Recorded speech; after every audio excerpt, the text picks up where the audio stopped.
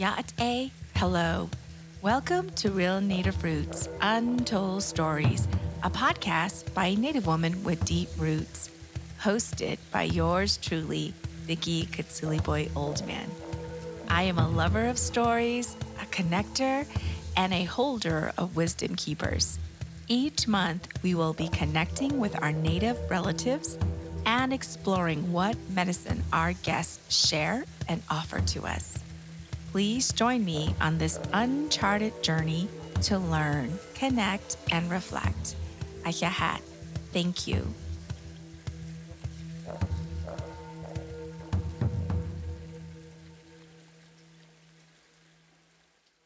Zane, you had said we grew up humbly, not a lot of resources. However, there was love, right? There was a lot of love. And so, you've been weaving in already just sort of like how grandparents and the language and the culture and even how your parents sort of model just how do you interact and how do you engage. And so having 7 children and you have 6 siblings, right, as you're minusing yourself from the pod, how did you all manage each other? It makes me think about my mom and my dad would say certain things like, this is how you treat your sister. You're the oldest, so this is what you're going to have to be doing. And so there were always these rules. I remember one time even we used to rough play my brothers, and then I started to transition, and I was like, you can't play with your brothers anymore. There were just certain protocol. And so I would just love for you all to share some of the wisdom in terms of sibling interaction and how do you guys keep together as a family and as a family unit. Maybe what you've also learned along the way is as you both are parents as well. Wow, something to think about. I think we had a normal household when we were growing up. We fought. We bothered each other, we annoyed the heck out of each other. And I think for me, because I'm the youngest of the girls and both my sisters are not that much older than me, but I think my oldest sister is about 4 years older than me, and then the middle daughter, my sister Jennifer, is about 3 years older than me. So I was always kind of hanging out with Zane and Thurman and roughhousing with them. And like you, at some point when you start to grow up and you start to become a young lady, then all of a sudden you can't play with them like you were before, because you're making the transition and you're a young lady. You shouldn't be doing this, you shouldn't be doing that. I guess we just, through that time, it was rough, I think, growing up and being a family of 7. And then for us, I think it was more than just the 7 of us, because my mom did a lot of her raising of her siblings as well. I remember a good portion of my childhood where my uncles would live with us, her brothers. So we had more than 7, 9 people with my parents in one house. Sometimes there would be like 10 or 11 of us, and people would be sleeping everywhere, and couches and 3 people in one full-size bed. And it was just, our house was always full. So I think just the interactions was, for me, I think with my sisters, I have a really good relationship with both of them. But I think when I was growing up, I was always trying to hang out with them because they were older and they were cool. But for me, it was always like they were always pushing me aside and telling me to stay home or do whatever. So I kind of felt like I wanted to be a part of them, but I really couldn't because I was younger than them. But now we have a lot of conversations all the time. I think for me, the one thing that I always think about when I have interactions with my brothers and sisters is, again, my dad would always tell us that there's going to be a time someday that I'm not here. He said that your mom's not going to be here. We're not going to be here. And I don't want to ever know that you guys are fighting, you're feuding, you're, doing things just to annoy each other or to really break that family unit. So for me, that guides me in my interactions as an adult with my brothers and sisters. And I try really hard to just listen to them. And I've only learned to be this way more recent, I think. Before, I would just give my opinion, and even if when I wasn't asked for it. And now I've learned to just kind of pull back and see what it is that my brother or my sister needs from me. And it could be my opinion, it could be just for me to listen. So I try to pay attention in that way, and then to try to support them in the best way I can. I think those are the main things. And then of course always wanting the best for them and also helping to be there as an auntie to all my nephews and nieces. So for me, I think that's the biggest thing is always remembering my dad that um he wants us to always be a family unit and not be feuding or arguing or whatever. And it's so funny because we have a group text that we send every morning. All of our brothers and sister, all my brothers and sisters are on this group text, and we send a group text every now and then. And sometimes you'll see like the annoyance that somebody will say. I think it was just last week or a week and a half. Thurman's text to my older brother was like, the heck are you talking about? Like you could tell that he was upset about something. And then my sister Jennifer had to chime in and she was like, hey guys, cut it out. Don't talk to each other in that way. And then it just stopped. So it's like we try to gauge each other. And then at the same time, we have the ability to be able to step in and say, okay, that's enough, to remind each other that we can't go there. We can't talk to each other in that way. So, I don't know. I'm sure Zane has probably better examples than I do.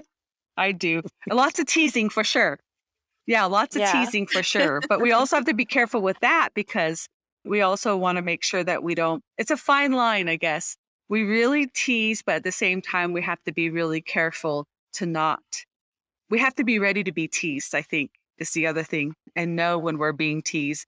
That's always been hard for me because I'm such a sensitive person, but I think I'm getting better.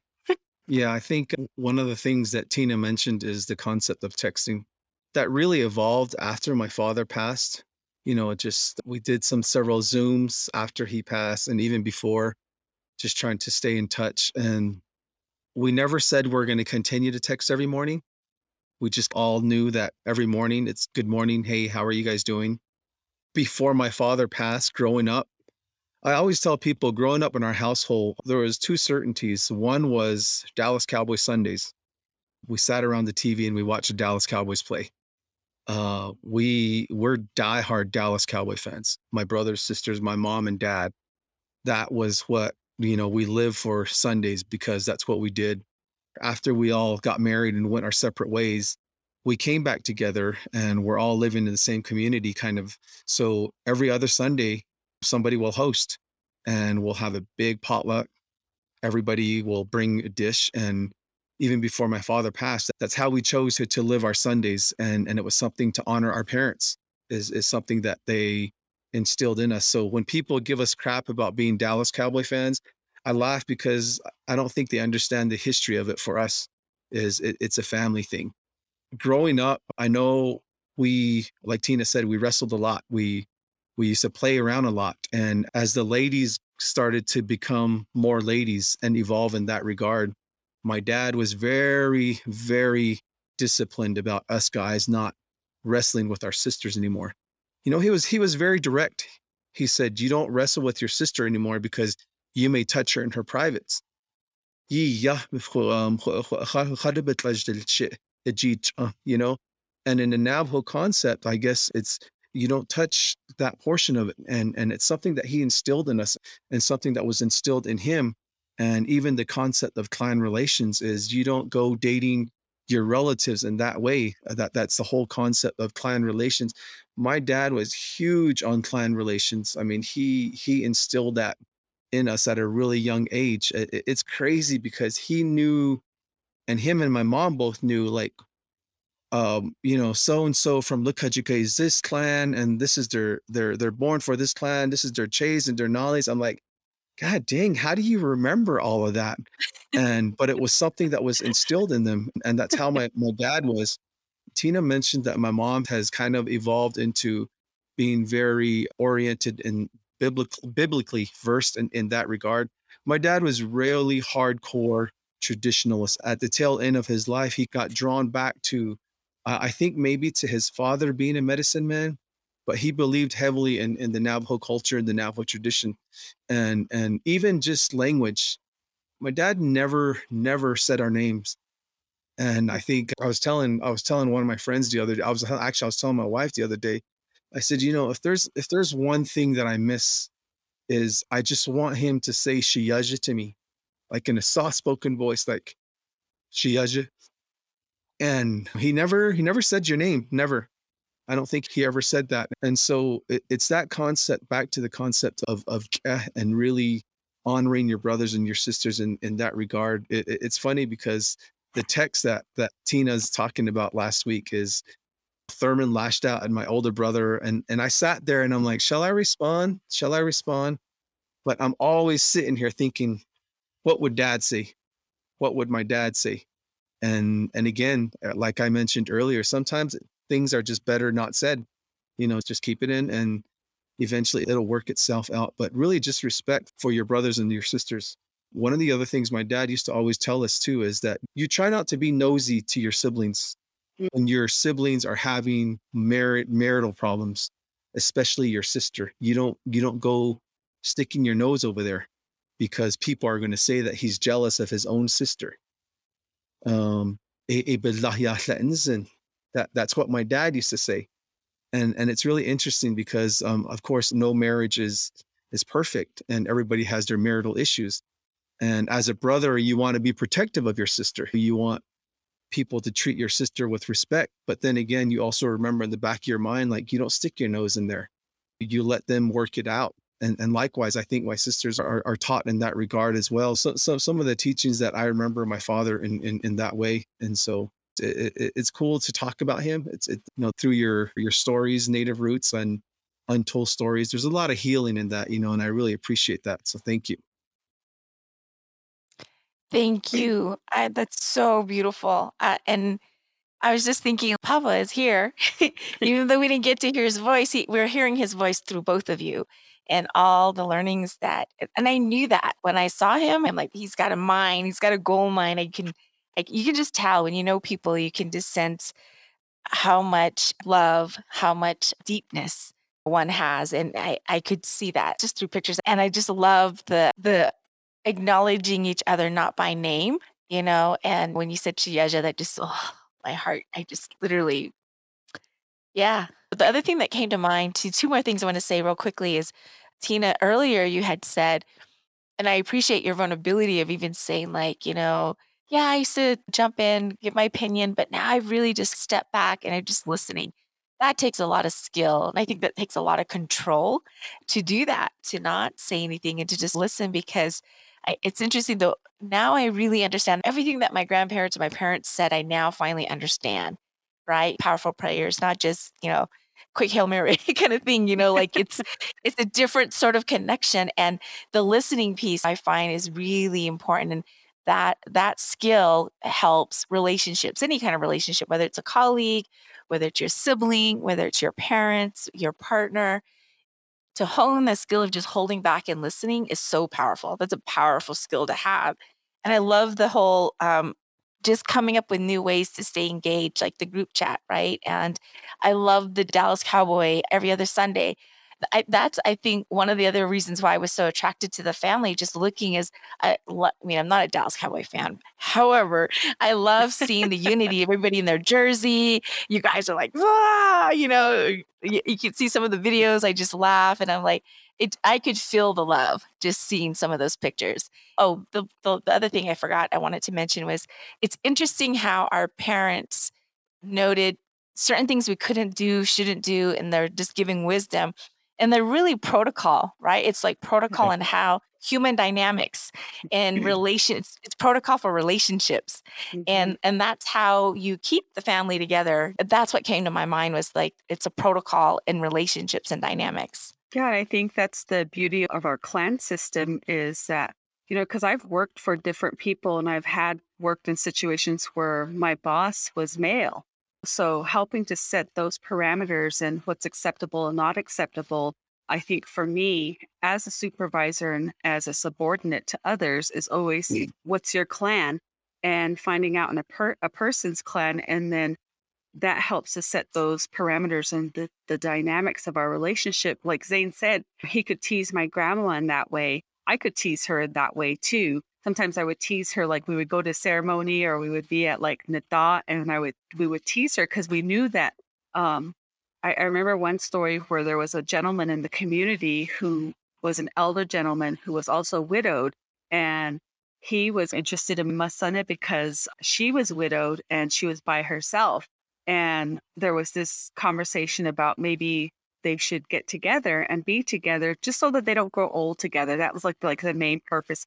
He could take care of her and she could take care of him. So it was more the proposal, or the concept was a relationship based on the needs of the individual and not on like whether they're in love. Or it wasn't about that. It was about what could they do to provide, I guess, what's needed for both of them so that they're both cared for.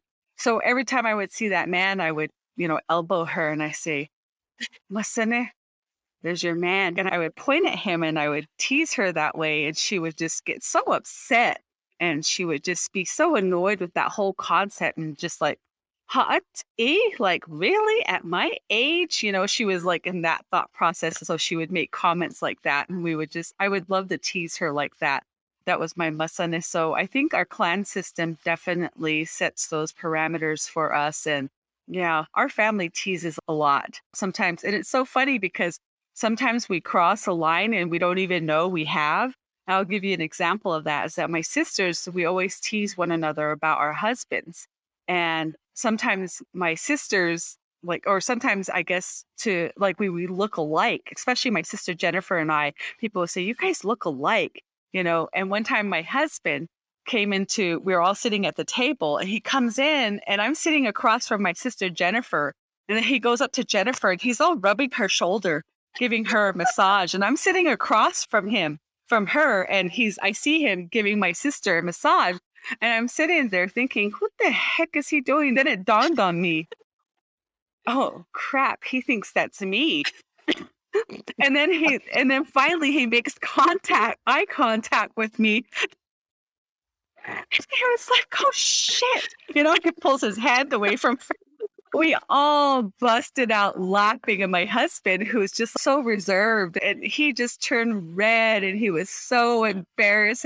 And I turned red because I was so embarrassed for him. And my sister was laughing because she didn't even know that was him. She thought it was her husband giving her a shoulder rub. And all the while it was my husband. Until he saw me, he was like, oh. And then, of course, we all tease him about that. Like, oh, yeah, right. You knew very well that was her. But I remember at the end of the day, we were unwinding when we got home, and he was like, I hope you know that I really did think that was you. And I was like, I'm good, even if you knew that was her. So, I mean, sometimes we just cross those boundaries and those barriers, but a lot of the time it's really just hilarious and we laugh so hard about it. So, but you have to be careful. My dad would say that to us. You better be careful. You better know your boundaries and your teasing because somebody might get upset. And I always remember that. That was so funny. And that still happens, I think, to this day with my sisters. I think it's something that's really learned too, or contagious to some extent, because when I met my wife, she's very quiet. And when she got around my family, she would freak out on how crazy we were. And now you're down the road, kids. We have kids, we have a family. And just the other day, my brother Emerson pulled up yesterday, I believe it was. He was dropping off some binoculars that I let him use. And my son Cole looks out the door and he was like, who's that? And my wife is like, oh, it's your real dad. Go see him. So my wife would occasionally she'll make these comments like, oh, yeah, I'm with all four James brothers. And I'm like, oh my gosh, you're so crazy. But it's something that we do a lot with our family, is just really having a lot of fun and enjoying the moment, because you don't want to take things for granted. And Tina mentioned the concept of clan relation, how it's the foundation of not just our family, but the Navajo people and indigenous peoples across the country. And it's funny because I work in a private sector with a managed care organization out of Albuquerque.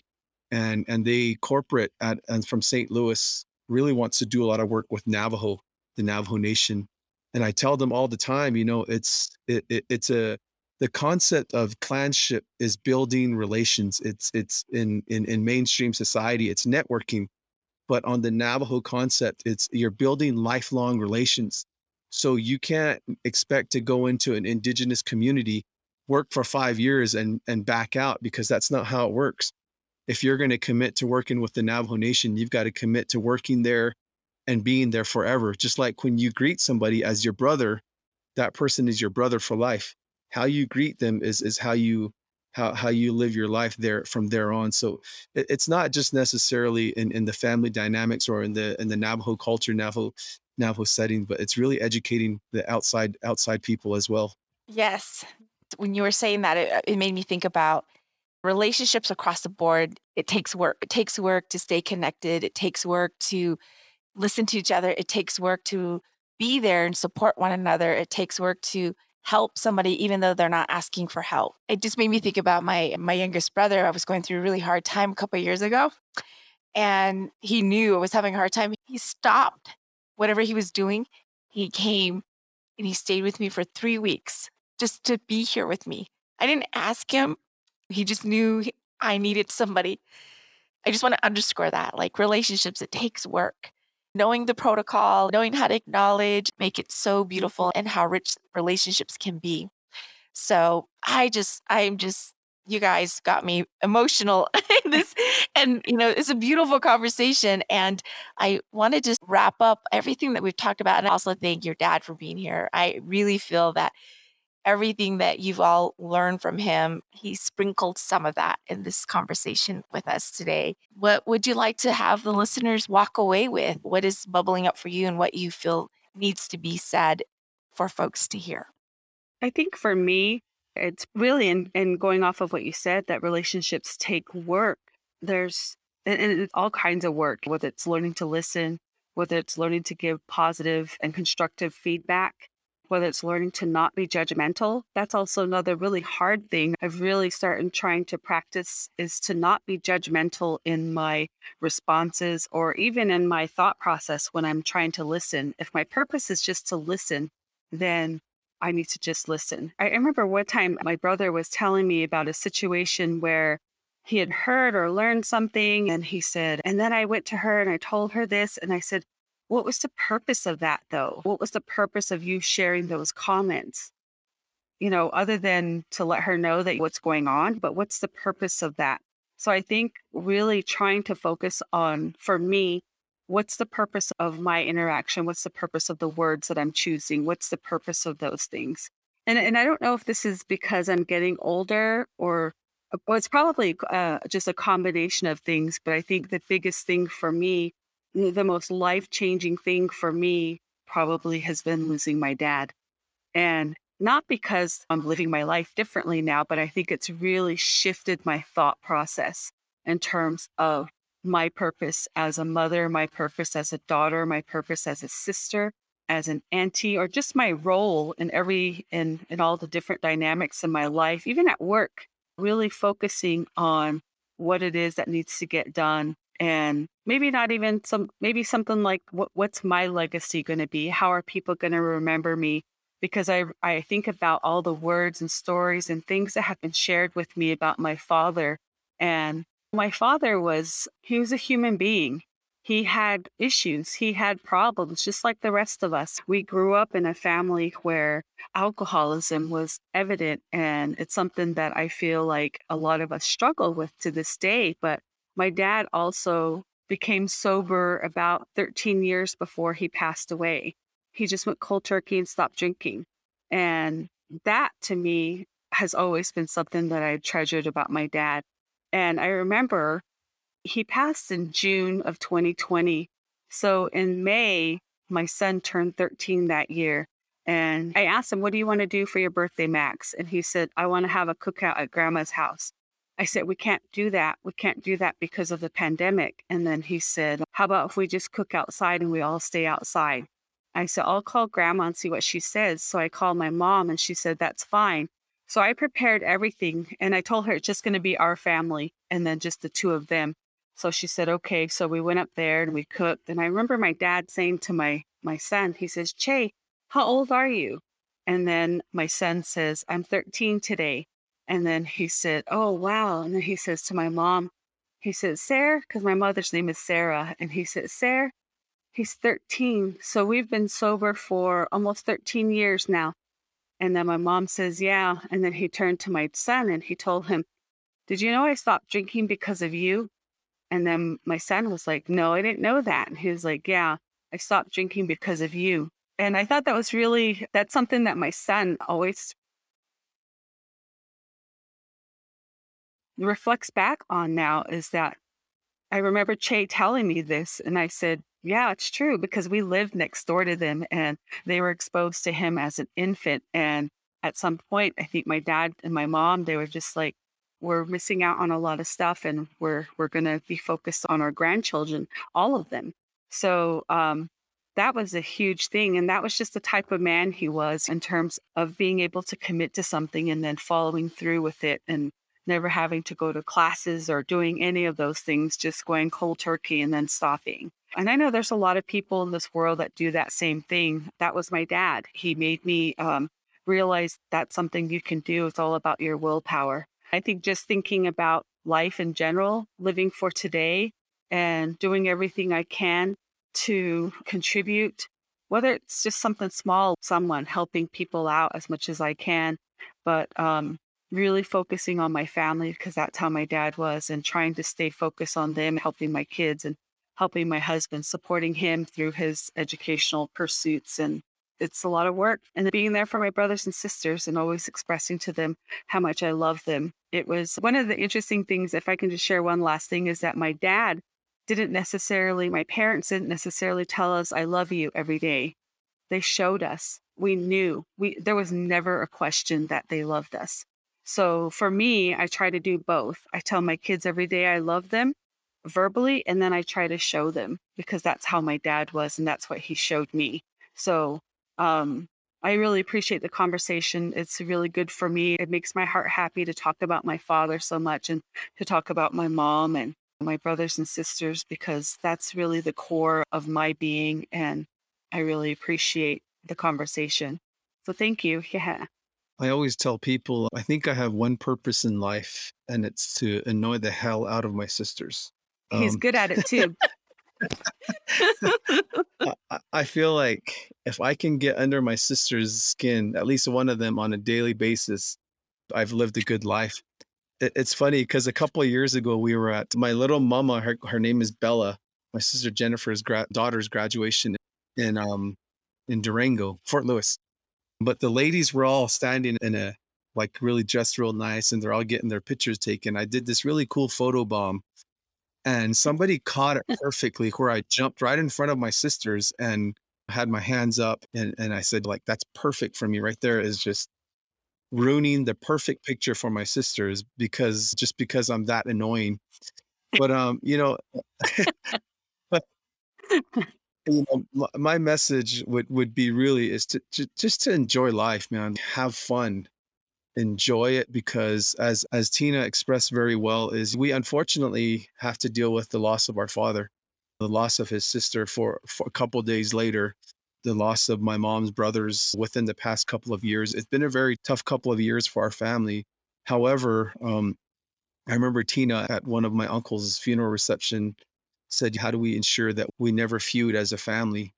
And I remember telling my brothers and sisters and my mom, we were all standing there and said, just remember what dad said. Dad always told us, "Had the late day des Congo, I'll be from this day forward, I hope someday that you guys are not ever feuding."